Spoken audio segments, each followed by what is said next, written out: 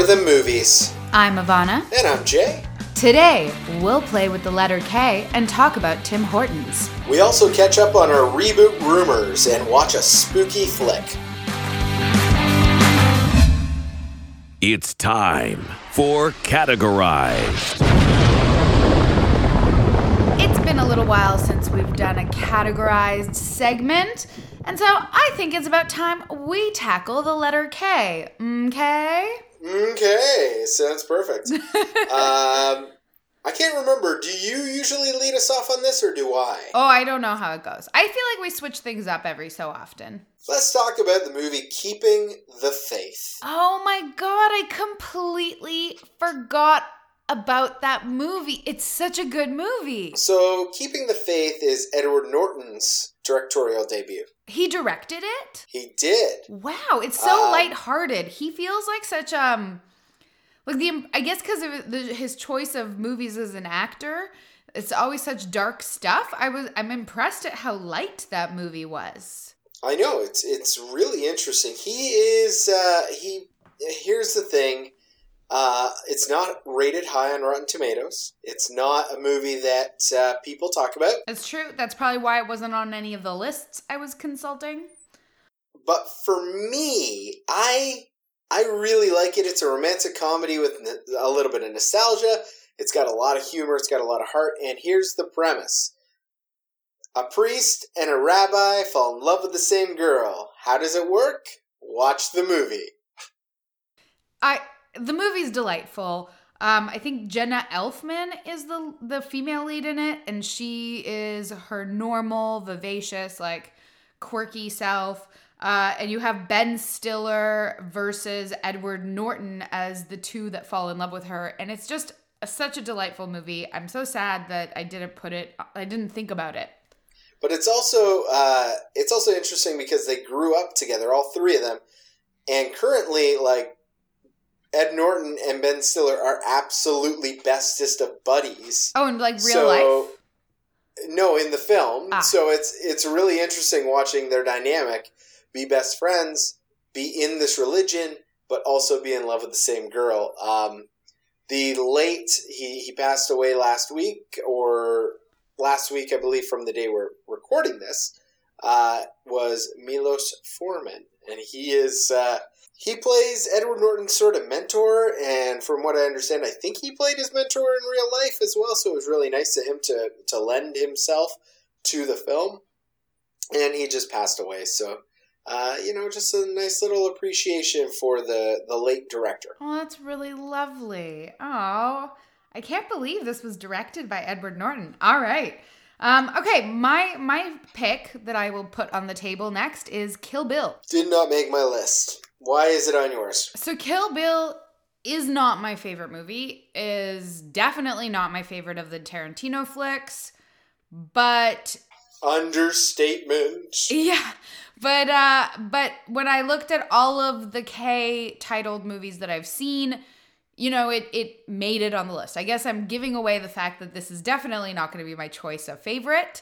But I think that it's also kind of an important film. A lot of people do reference it quite heavily. I think what Tarantino was trying to do with the film is really cool and really exciting. The fight scene... I like a lot of the vignettes. I like a lot of Kill Bill. I don't go back to it. I don't think about it. I experienced it once and it was fine, but it was never something to me that was like... And that Volume 2 is hard to get through. Volume 1 is way better than Volume 2. Volume 1 is way better than Volume 2, and that's why I'm only talking Volume 1. The one thing I hated always in Volume 1 was that sound that they play whenever they say Uma Thurman's name. Right. Boy, did that get old fast. And then in the second movie, they're just throwing her name around willy-nilly. I don't know. I found those choices very strange. But I thought the fight scene at the very end of the movie, where it had this almost anime-like vibe. And obviously it was a big homage to a lot of the action films coming from I guess, different Asian cultures, I assume, Yeah. which he was really obsessed with. I really loved that. I really loved that scene. I thought it was beautiful, but cohesive. And the movie's really cool. And I agree with you. I don't go back to it. I don't think about it that often, but people do. And so it made it on my list. Okay. And you know what? I think it's good that it's here because I think when people tune in and hear K movies and they don't hear Kill Bill, we may have missed that as film goers. It probably should be on some sort of K list for all the Tarantino hard fans. Well, it's interesting. I find people love this movie. Like, I hear people bring it up all the time and they think it's so great. And I sit there and I think, what did I miss? Like, people are so passionate about it. What is it that I'm not understanding here? So, I don't know. I don't think I am. I think I like it. That's enough. I don't revisit it. When I do revisit it, I do the whole thing as one film as intended. Oh, seriously? But all the time, yeah. But it's not one I ever really want to go back to. Another little indie gem, which I guess Keeping the Faith is sort of indie a little bit, but not really. The Kings of Summer. Did you end up seeing this one? No. What is it? So The Kings of Summer came out, I think, in 2015, and it has a real great comedic cast of Nick Offerman is like the biggest name, I think, in the film. But it's got these young kids who decide to build a house in the woods, and they run away from home for the summer to do it. Unbeknownst to them, their parents and everybody are going crazy saying these kids are missing. Well, of course. Of course. But they're having the summer of their life out in the woods. There's nothing it's a that wonderful screams Jay more than kids in the woods. Yeah, if you give me a Kids in the Woods movie, I'm there. Stand By Me, American Pie 2. What other Kids in the Woods movies? Cabin in the Woods. Friday the 13th. Stand By Me was the one that I was thinking the most. Great Outdoors. Yeah, lots of them.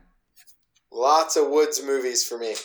So The Kings of Summer is one that is on my top 5 K movies. What's next on your list?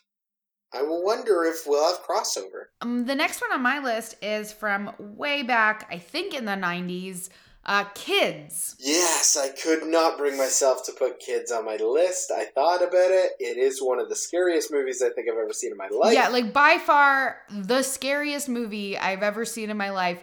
Actually, I even wrote a paper once about why I thought it was a horror movie and not like, I guess, a drama, which is what it technically would be called. Technically, it's a drama, but it's also terrifying. Like beyond terrifying. I think it's like a really great movie. I would almost say that if you're a parent of a teenager, just throw on that movie. Nothing will make your children want to be safe and, like protected and responsible in their burgeoning sexual lives than this movie. Like, actually, that's a good point. This is like the Scared Stiff, or Scared Straight, I should say, film for kids who are like, maybe I should have sex. You know what? Maybe never have sex. Or, be responsible and don't be an idiot about it. Oh, it's so good, though. That movie's fantastic. The movie is fantastic. I think I really only saw it that one time, but I think about it. You remember every single thing of that film. Totally. And also, I'm terrified to watch it again, but now that we're talking about it, makes me want to potentially revisit it. Like, this would be a really great take, too. What do we think about it, now versus then? Yeah, I don't know. I don't want to do that. That's literally the definition of take twos. But you don't want to do it either, so why make us do it?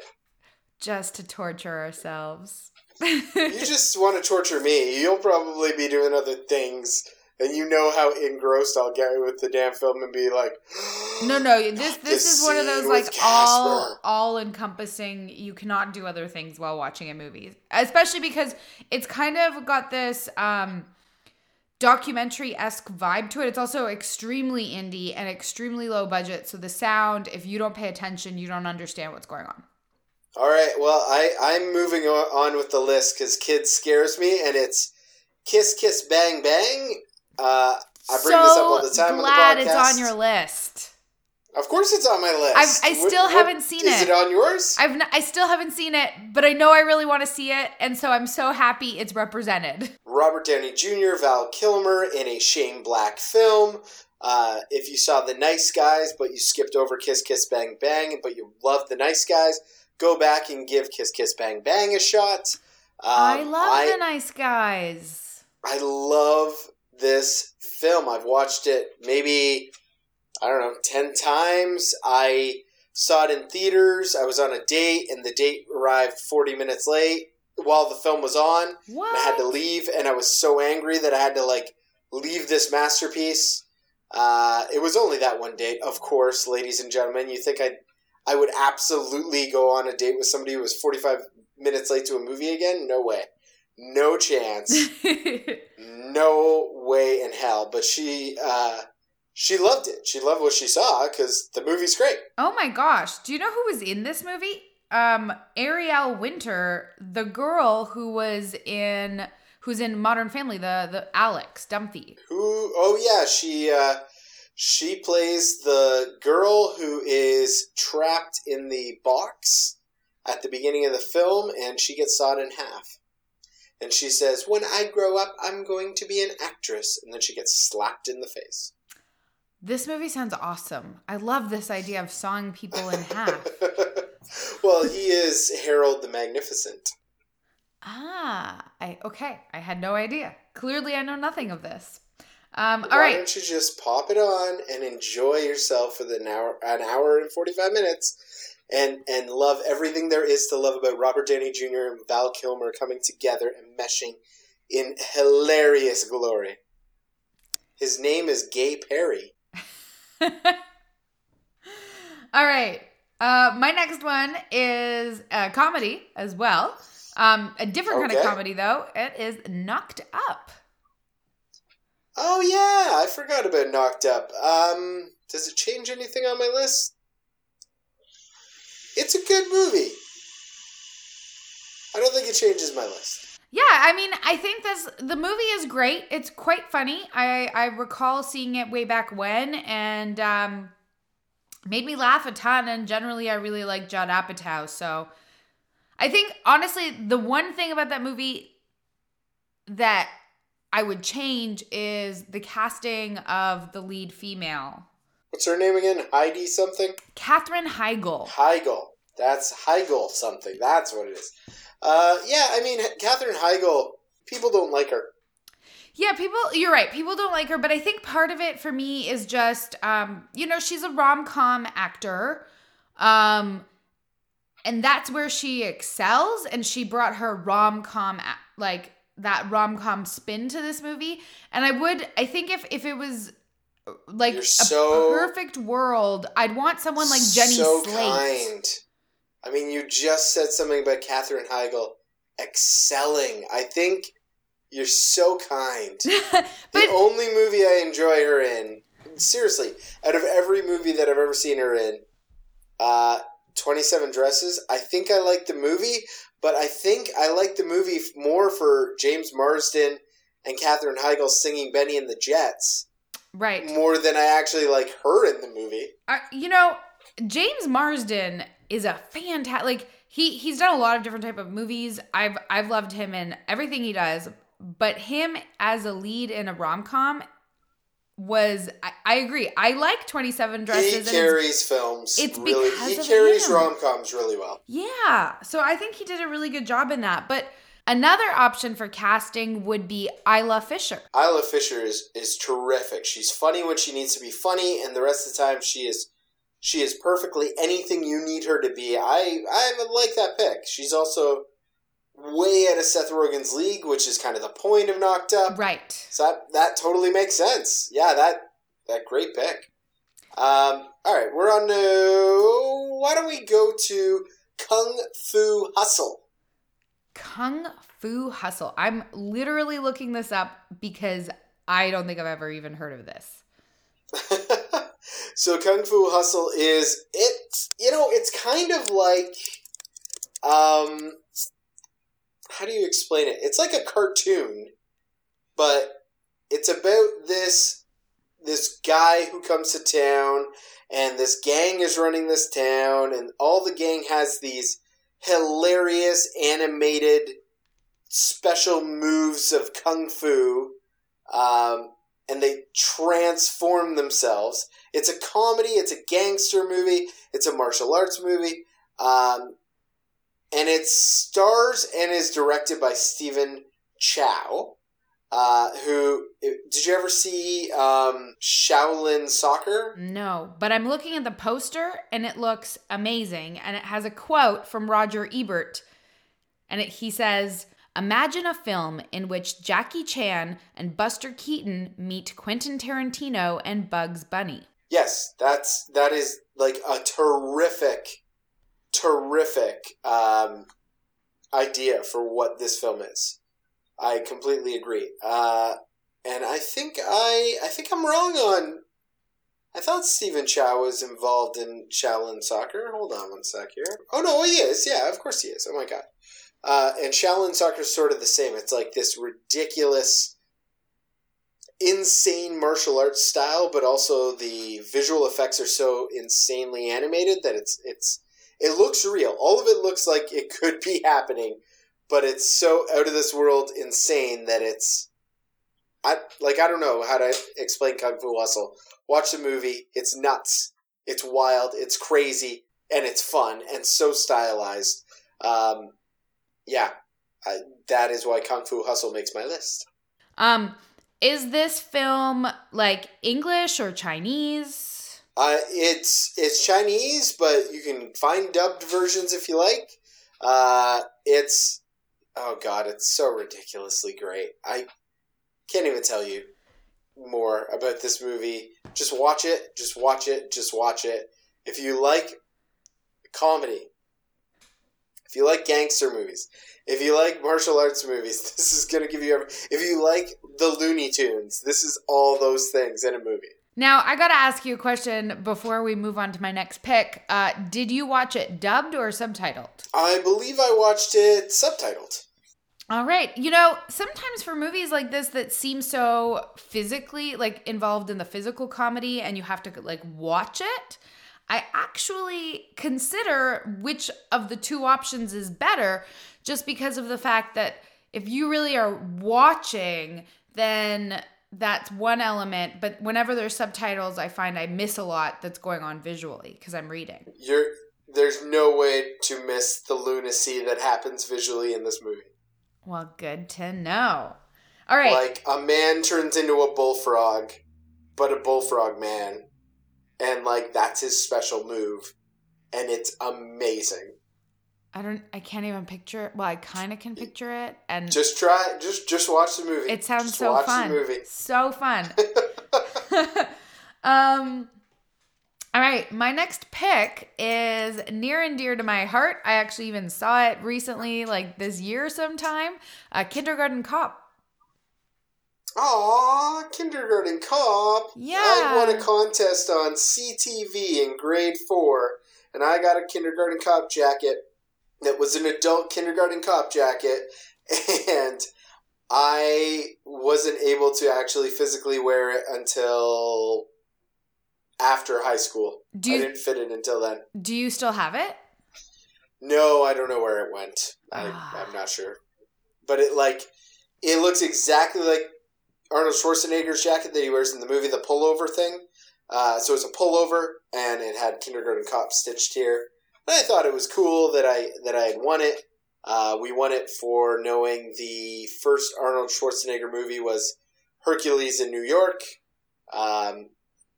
Yeah, I was a weird kid growing up. No, just the same kid that you are now.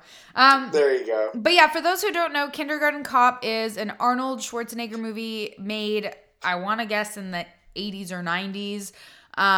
Definitely in the 90s, maybe even the 80s. And it's all, and it was one of those movies that he was making when he was coming out of being like a big, huge action star, and he started to do more lighthearted films. And here he is playing his action star persona, but now being put into a position where he has to go undercover as a kindergarten teacher. And it is so fun to watch this big man trying to be tough with these little children who melt his heart. And it's so cute, and I highly recommend it. It's a wonderful, wonderful film. I agree. We watched it recently. It's heartwarming, actually. I'm just remembering the ending right now when he walks back into the classroom. Yeah, Spoilers. It's so cute. Sorry, and the big kiss. So I mean, it was made in the 80s and 90s. Like, you know what happens in these movies. I think it was like 94. Okay. Or no, it couldn't have been that late because I was like almost done. Yeah, maybe late 80s, maybe early 90s, maybe like 90 or 91. One of the things I like the most about that movie, before we move on, is the villain in the movie. I thought he was great. He was so villainous. He had a ponytail and like greasy looking hair and an overbearing mother who like reminds me of Cruella de Vil. Oh, they were both so evil, and like when they died, you were so happy they were dead. Like, and the way they went down, I was like, I'm glad. I'm glad for all these things. Totally. It was like they were really because they wanted to kidnap a child. It was bad news. I mean, to be fair, the guy was the parent of the child, but he's still kidnapping the child, and he would be a horrible parent to him. Horrible parent. So just a quick update. This movie came out in 1990. Okay, so I was close. There we go. All right, so what's your next one? Last one. My last one is a Disney movie. I'm going to get some grief online about it, but I loved it when I saw it. Still love it today. It's a Bruce Willis film called The Kid. And it's not to be mistaken with the Chaplin version of The Kid, which I also absolutely loved and almost put on this list. But something about this Bruce Willis film, it's about a man who can't be bothered to be near his father or his family, and he's very successful, and he's an image consultant. And he runs into this child who is him as a child. And they don't know how this happened, but they have to sort of figure out why him as a child is now there. How does he know that? Is it just that he remembers, like, you look like me as a child kind of thing? No, he doesn't think that at first, but then they start doing similar things. He starts telling stories about like his childhood, and Bruce Willis is like, how do you know that? Who hired you? That sort of stuff. And when they realize like, oh my God, this is happening, they have to figure out what they have to learn from this. And Emily Mortimer's in it, and she plays the love interest, and she's wonderful. Yeah, I was just going to say, this is a pretty, like, star-studded cast. Joan Smart, Lily Tomlin, Melissa McCarthy. It looks like it was one of her sort of first roles because she plays a waitress. She plays a waitress who...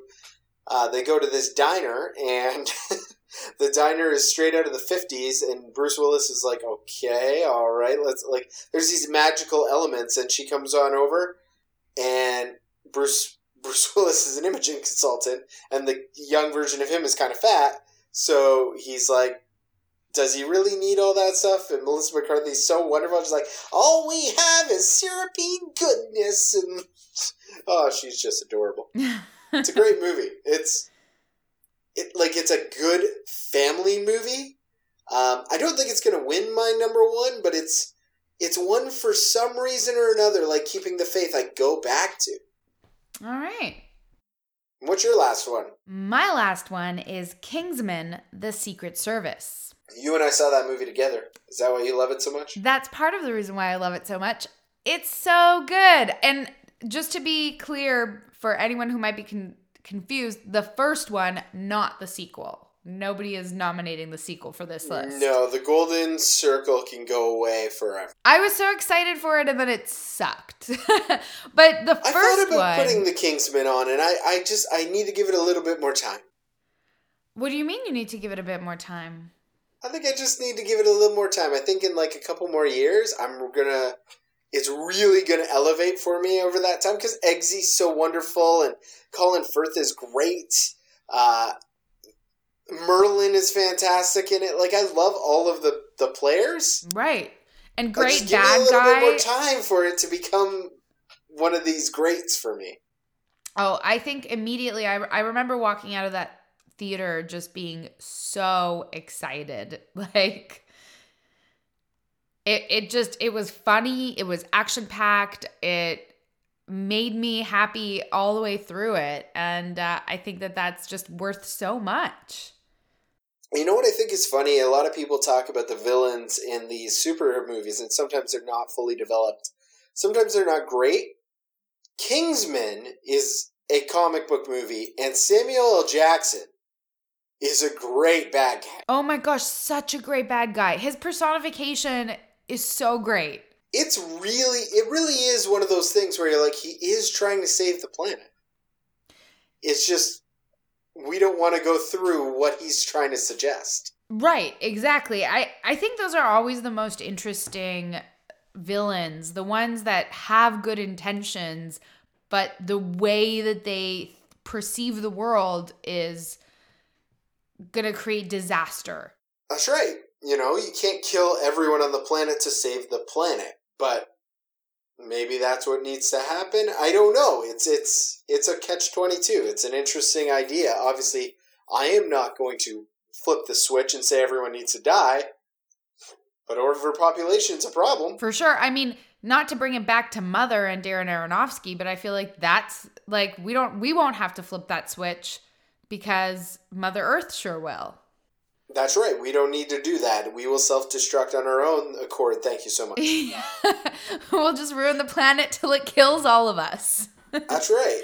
So, here's my question. What is your number one of these five that you picked? I'm going with Kiss Kiss Bang Bang myself. I feel like that seems like a great answer. Top 10.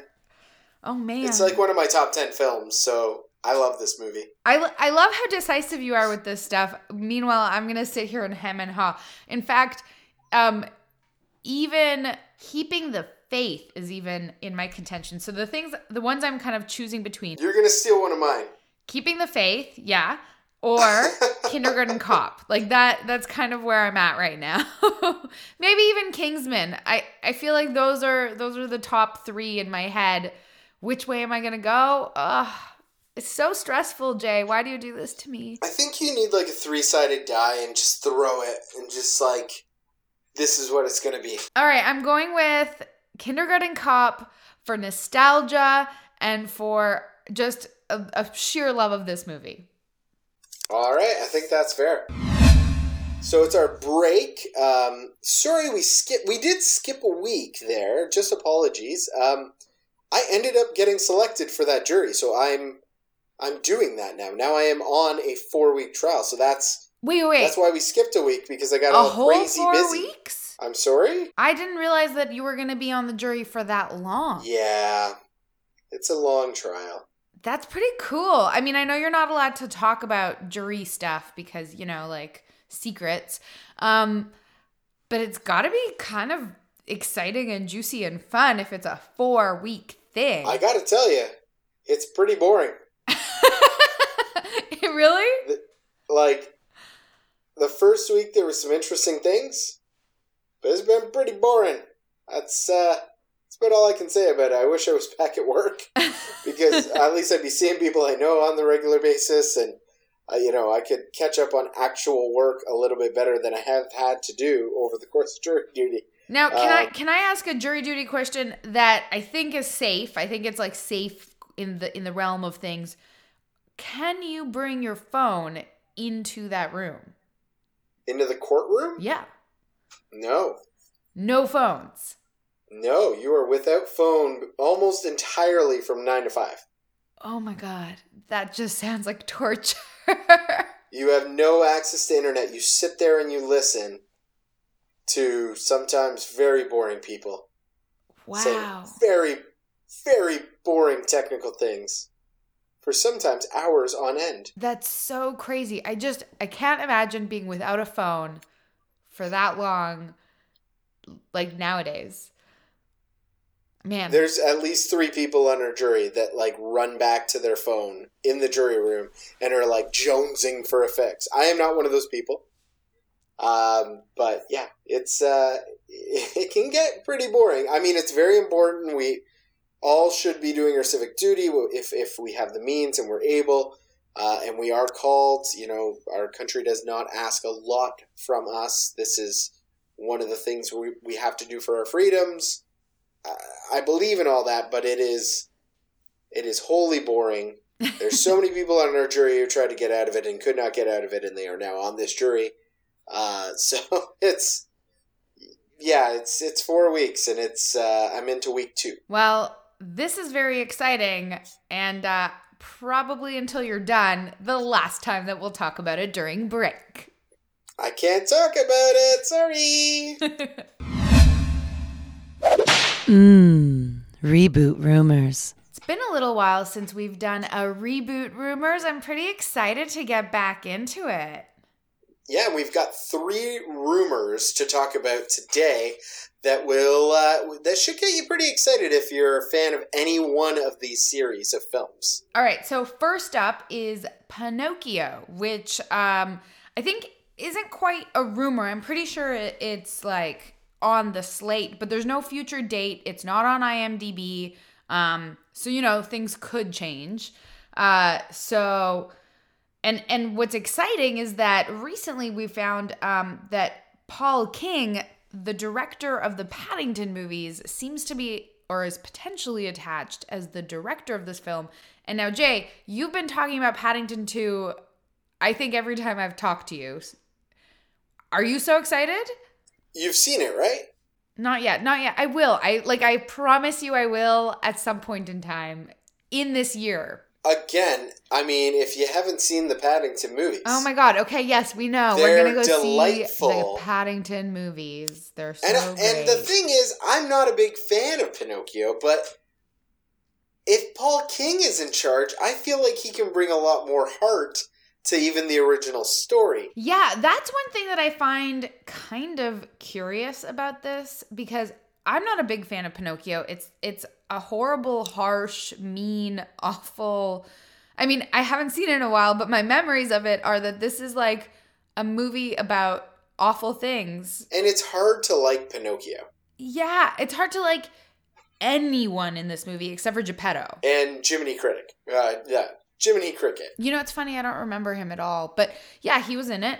And I think he's a lovable looking character. He's the conscience. He's like his conscience. He is he's the conscience. He's not he's he's like every person needs somebody to help them guide them, and the Jiminy Cricket is the cricket who guides him on his way to do awful things. And Jiminy Cricket's like, I don't even know why like when you watch Pinocchio, you're kind of like, dude, you're a cricket, man. Like, you can leave at any time. You don't need to saddle yourself to this kid who is doing everything in his power to be a shithead. Like, such a shithead. I don't know. I don't like this movie. All right, let's move on to this next one. It's not on IMDb yet, but there's an article coming out that they are going to do another Friday the 13th reboot. It would be released. What's shocking is that it's not even on the slate yet, and the rumor is saying it's going to come out November 13th, 2020. The 40th anniversary of the original film, they're going to put the reboot instead of like the original film just out there. Right. Well, I think so, but there's also rumors and questions. Is it going to be a reboot, or is it going to be like a way down the road sequel of some sort? That's a good point. I've heard that it's a reboot because the reboot that happened a couple of years ago, people didn't like it. Right.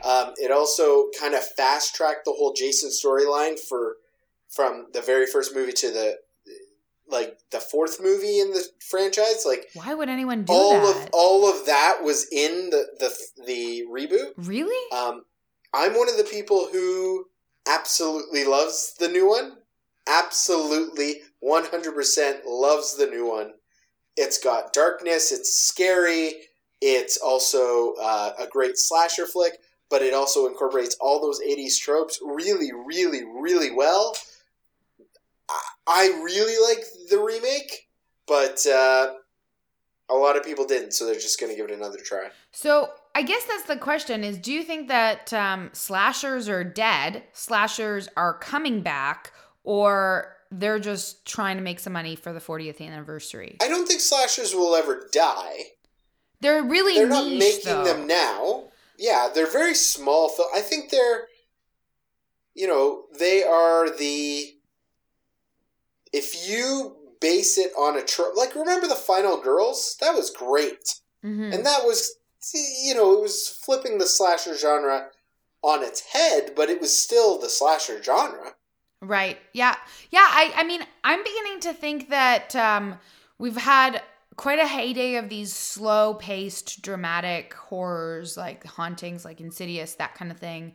And I think we're going to see ourselves seeing a lot more slashers come into the limelight, but they're all going to have twists. I'd like to see them back. Yeah. Yeah, I'd like to see slashers come back into some form. Like, the last kind of big hurrah of slashers was with Scream. Scream came out and there was a whole bunch after that. Right, yeah. But that was 1995, 96. I think we're due. And I don't even know that Scream was... I don't know that I would count Scream as a traditional slasher. I mean, yes, we had killers and they were killing people and all that stuff, but Scream was like almost a satirical commentary on slashers more than a slasher itself. Right, but then we saw... I Know What You Did Last Summer. But that's not a slasher either. Oh, that's a slasher for sure. That's not a slasher. You don't have blood and guts. You don't... It's killing. It's a killer killing people, but it's not a slasher. Sure it is. Why wouldn't you call that a slasher movie? The crabs, the dismemberment, the hook, the blood splatters. Yeah, see, to me, none slasher. of that is slasher. Like, you need, like, way more death. And you've got a killer whose identity you don't know. Yeah, but see, that's the thing is, like, a lot of the slashers it's not about... That's what Scream brought into play, is this identity you don't know thing. But, like, in Halloween or in Friday the 13th, it's not like it's a killer with an identity you don't know. It's a monster who's killing you. Like, killing, then killing, then killing, then killing. But let's remember, Michael Myers was a monster in a mask. And in the first Friday the 13th, it was a whodunit that was a twist when it was Jason's mother. Right, that's true. So I don't know what you're saying. I think if you have a killer and you're watching them kill people and there's a bunch of people in the film just lined up to die, that's, to me, a slasher film. I don't know. I guess I need more blood and I need less mystery. That's like a slasher offshoot, or paying homage to slashers, but not the same as a slasher. And our next movie is, I'm pretty excited to talk about. You are not excited to talk about. It is the movie Jaws. So there is a rumor that they're thinking about redoing Jaws. And this is probably the most rumory of all the ones that we've talked about today. There's literally one article that I found. I did a whole bunch of Google scouring. I mean, not for that long, but, for some time. And I couldn't find anything else. And I got to ask, like, what do you think, Jay, about the concept of remaking Jaws? It's a terrible idea. It's dumb. Don't do it. You'll show the shark and people will laugh. Don't do it. Like, but do you think that maybe they won't show the shark? Like, do you think it'll be one of those scenarios where we've all learned the lesson from Jaws? Don't show the shark. No, because even like The Shallows, which I've got to say is maybe my second favorite shark movie, they still show the shark. Oh, that's so funny. They want to show the shark. It's your second favorite shark movie. I watched that with a few friends, and they all hated it. They talk about how it's like one of the worst. Oh, I love it so much. It's so much fun, and it's such an interesting scenario where you're all alone on a rock and there's a shark, and you can see the shore, but it doesn't help. I loved it. So, like, I mean, ask your friends again, like, what other shark movies they like, because when you're thinking of shark movies, it's top of the line. I guess that's the thing. Maybe shark movies is the problem. And that's why I wonder, why do they want to remake this? Because Jaws is amazing, but I haven't really seen a shark movie otherwise that's super high quality, in my opinion. I agree. They've got a big one coming out this summer with Jason Statham called Meg, and it's about a megalodon. Yep. It looks just so silly, ridiculous. Jaws took the subject matter seriously. Yes, you're totally right. And I don't know if we're at a point in life where we can go back to that. Okay. With all the shark movies that we have, I don't think you can do Jaws and take the shark seriously. And I mean, for me, a lot of it is that the importance and the beauty of Jaws is the mythology and the stories that come from the making of Jaws. The fact that huge part of it. Yeah, like the fact that it's a Spielberg film, the fact that it, is really where he cut his teeth, and from that movie, everyone said, yes, this man, this hardworking man is our director.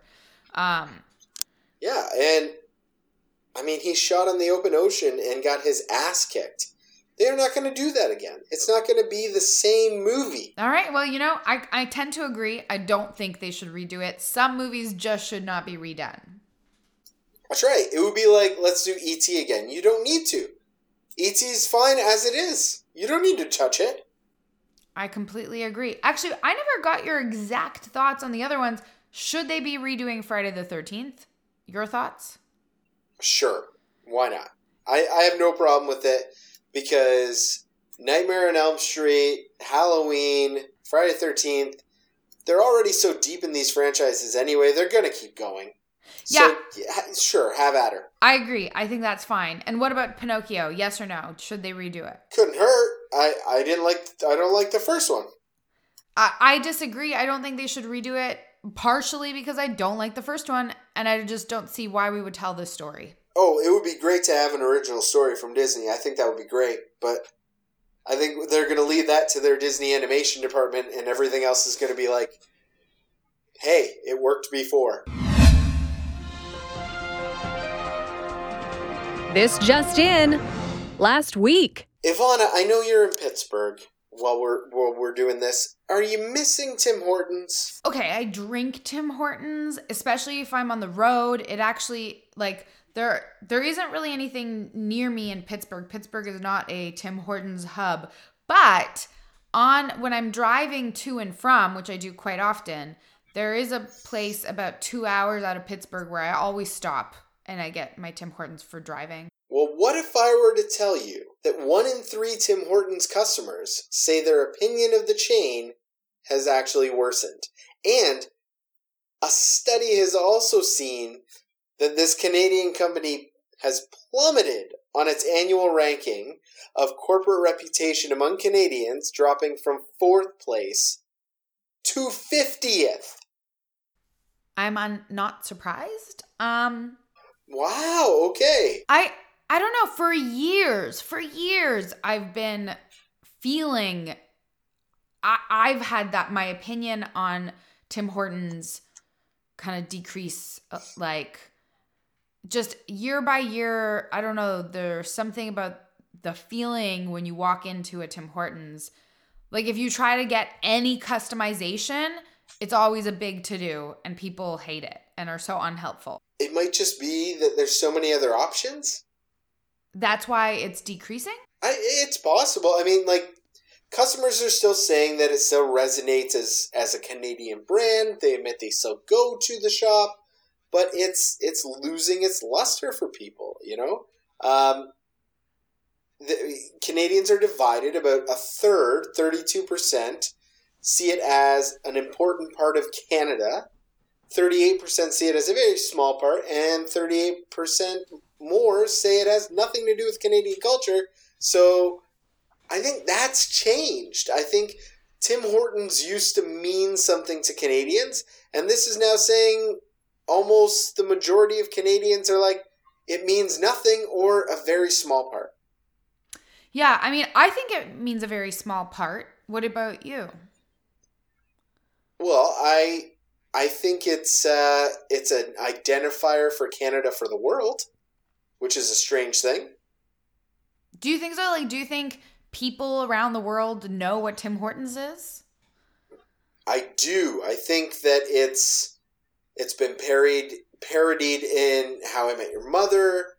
Like it's on CBC as a parody, and I think people outside of the BBC watching, like us, I think they do watch shows that are hilarious, like This Hour Has 22 Minutes, and they see these parodies. I think Tim Hortons is a beacon of people recognizing that's a Canadian thing. I think there's also a Tim Hortons at Epcot.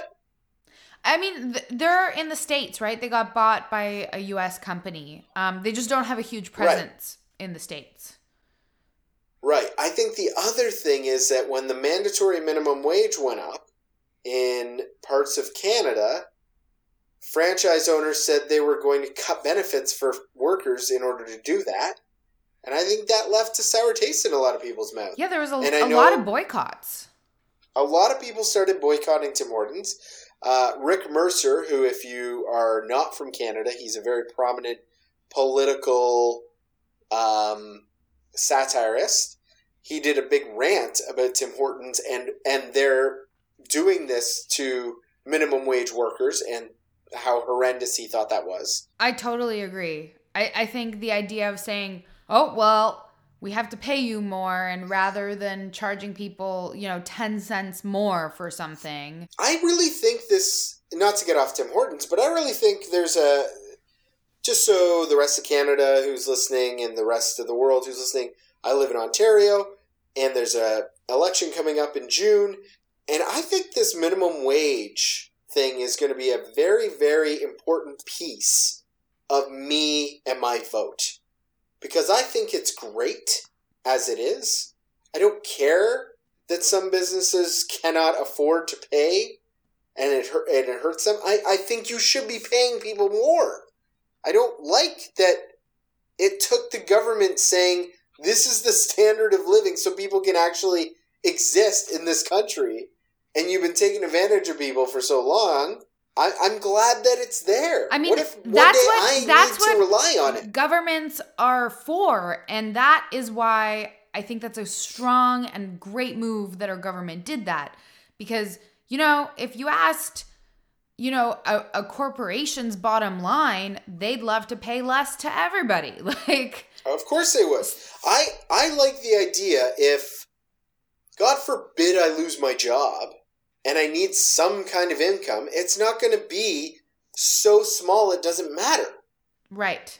Totally. I completely agree. I think it's great, and I think that I understand that there are small businesses that it may be a problem for them, but I'll be honest with you, when I was in high school and stuff, and I had a part-time job that would be like in and around that minimum wage, I worked for a small company, not a franchise, not in anything that has these fees that you're paying to get a brand, like literally like a mom and pop type scenario.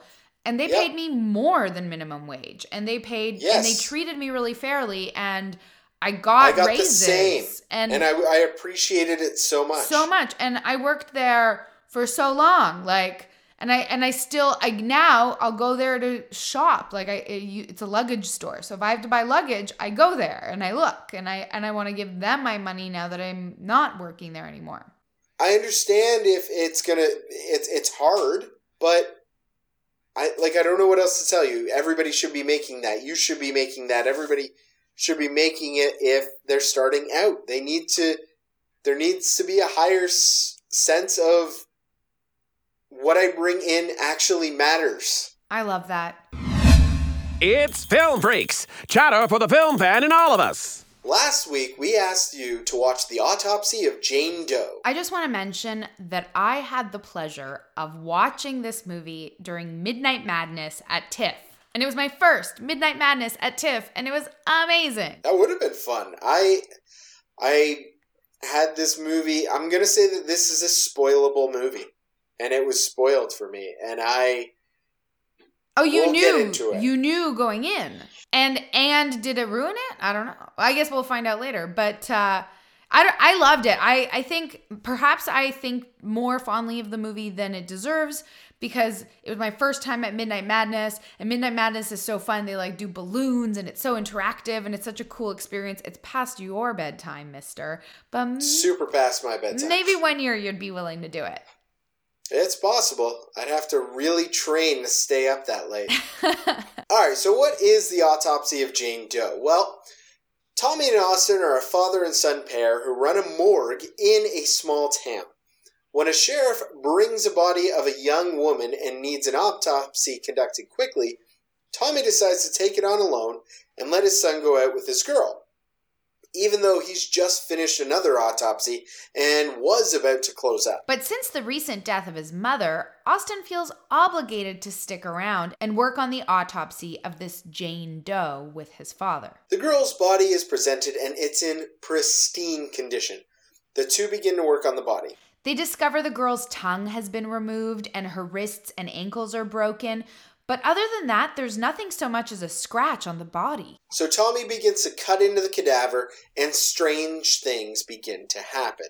An old song plays on the radio, and begins to warn of a coming storm, and that they aren't going anywhere. As Tommy cracks open her body, they find out that her body was tortured and broken and burned, all seemingly from the inside. They also find a piece of fabric inside the body, one with what appears to be ritualistic markings. And that is when all hell breaks loose. Sounds begin to happen all around them. They find their cat dead, and then the corpses are trying to kill them. It's very haunted house creepy.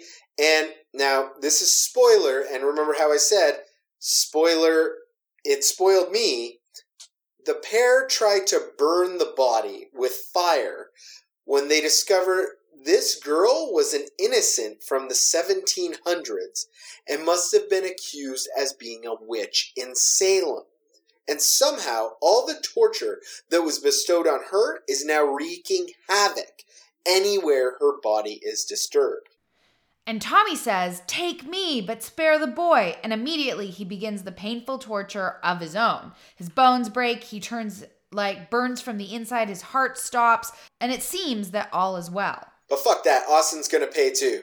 He is on a second story trying to escape when he sees his dead father coming for him, and he falls to his death.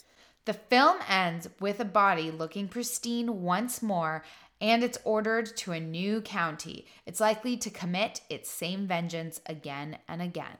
So, by far, the best part for me in this film is the reveal that this is the 1700s, a body from the 1700s who had all of these rituals and awful tortures and burns and everything done to her, and revealed that she was said to be a witch. Right. Which now has invoked all this terrorizing shit.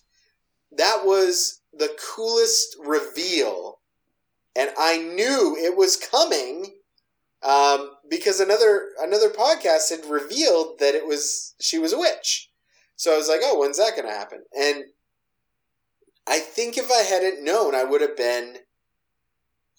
liked the movie more. I did like the atmosphere. I liked the actors are incredibly likable. I loved that they never tried to sexualize this woman. She was naked, a cadaver. By all accounts, a beautiful young woman, but there was never any sexualizing of her. There was nobody who was disrespectful of the room. And for the most part, you were rooting for these guys to make it through the night. But then you get this slant of no, people need to pay. Unfortunately, these men are here. They're going to pay for the for what happened to her when she was an innocent. And it is a great idea, great story. I think it's fantastic. It's like, to be honest, for me, the thing that I think I love the most about this movie, and you're right, like I didn't know anything. I didn't know the twist, so I got to experience it, without any spoilers. But for me, I think the thing that was so strong about this movie was the pacing. Like, you're right. They were super respectful. They were there to do an autopsy, and they wanted to solve the mystery through this autopsy. And what started as, okay, well, I'll do you a favor and do this autopsy, turned into, what the heck is going on? I need to find the answer to this story. And also survive. At one point, the son, Austin, looks at Tommy, his father, and it's like, we have to get out of here. But then they realize they're not going anywhere. Yeah, that's the cool part, is when there's no way to get out. Like when the house kind of like closes in on itself. So what ends up happening is they hear a storm going on outside, and they can't lift to get out of the morgue basement. Mm-hmm. Because there's, I guess, a tree or something holding it down. And so it becomes incredibly claustrophobic at that point. You're absolutely right. Yeah, like I loved it. The fact that it was in a basement. I don't know. The pacing was great. The atmosphere, it was spooky enough, but also realistic. Like it didn't seem crazy spooky, like when you go into a haunted house or something. Yeah, and the scares are genuine, and they're good scares. They're not like, boo. They're like, oh, watch this thing coming towards you, and it's genuinely like, if you saw that, you would not be happy. Right. I think the only thing that I didn't like about the movie was that both these characters, one is played by Emile Hirsch from The Girl Next Door, and the other is Brian Cox.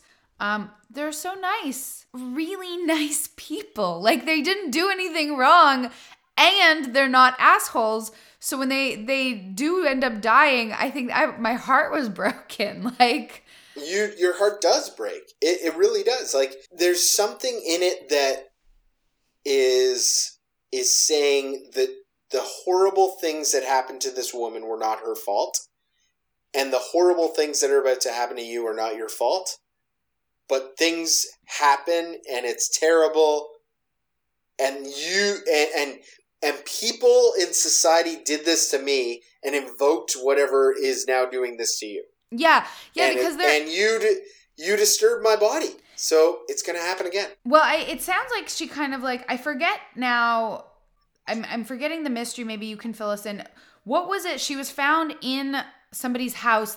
The house burned down, and they just found this body in the ground and completely... Well, it was in the basement of the house in dirt, and it looked like she had been covered up for a long time, and then she was sort of dug up in the basement. Right. But that... So I think that was the disturbance. Right. Yeah, that was the disturbance that started this force. And then everybody in the house died. Of course. Everyone in the house dies, and everybody's so confused because her body looks pristine. And they're like, you have to do this autopsy right now because she should not have been pristine. Right. It's an interesting film. Ivana, the day has come where you are going to sit through Raiders of the Lost Ark. Yay! I'm actually really excited. I want to watch this movie. I need to be assigned homework sometimes. It is the first instance of Indiana Jones, so you may have to look for Indiana Jones and the Raiders of the Lost Ark. But the original title was just Raiders of the Lost Ark. Movies with George Lucas involved, they sometimes change the title to A New Hope or whatever, but so you're going to be watching the very first one. Came out in 1981. If you haven't seen Raiders, please put it on your list and watch it with us next week. Otherwise, you can refresh it like I would. And that's the show. Thanks for listening, and be sure to tune in again next week. If you'd like to support the show, you can hop onto your podcast service and subscribe. And if you're feeling really generous, why not score a quick rating or a review? Our intro song comes from bensound.com, and we encourage you to check out our show notes for more information about our music, our talented voice actors, and sound effects. Ivana and I love hearing from you, so we actually built this website on how you can reach us. at morethanmovies.net. But in case you hate websites, you can email us hello@morethanmovies.net. Find us on Facebook, More Than Movies Podcast. Or catch either of us on Twitter. I'm at @Savannah. I'm at Jester J. Thanks again for spending some time with us. We'll be back again next week with an all-new commercial-free episode. And until next time, friends. Do more. And watch more.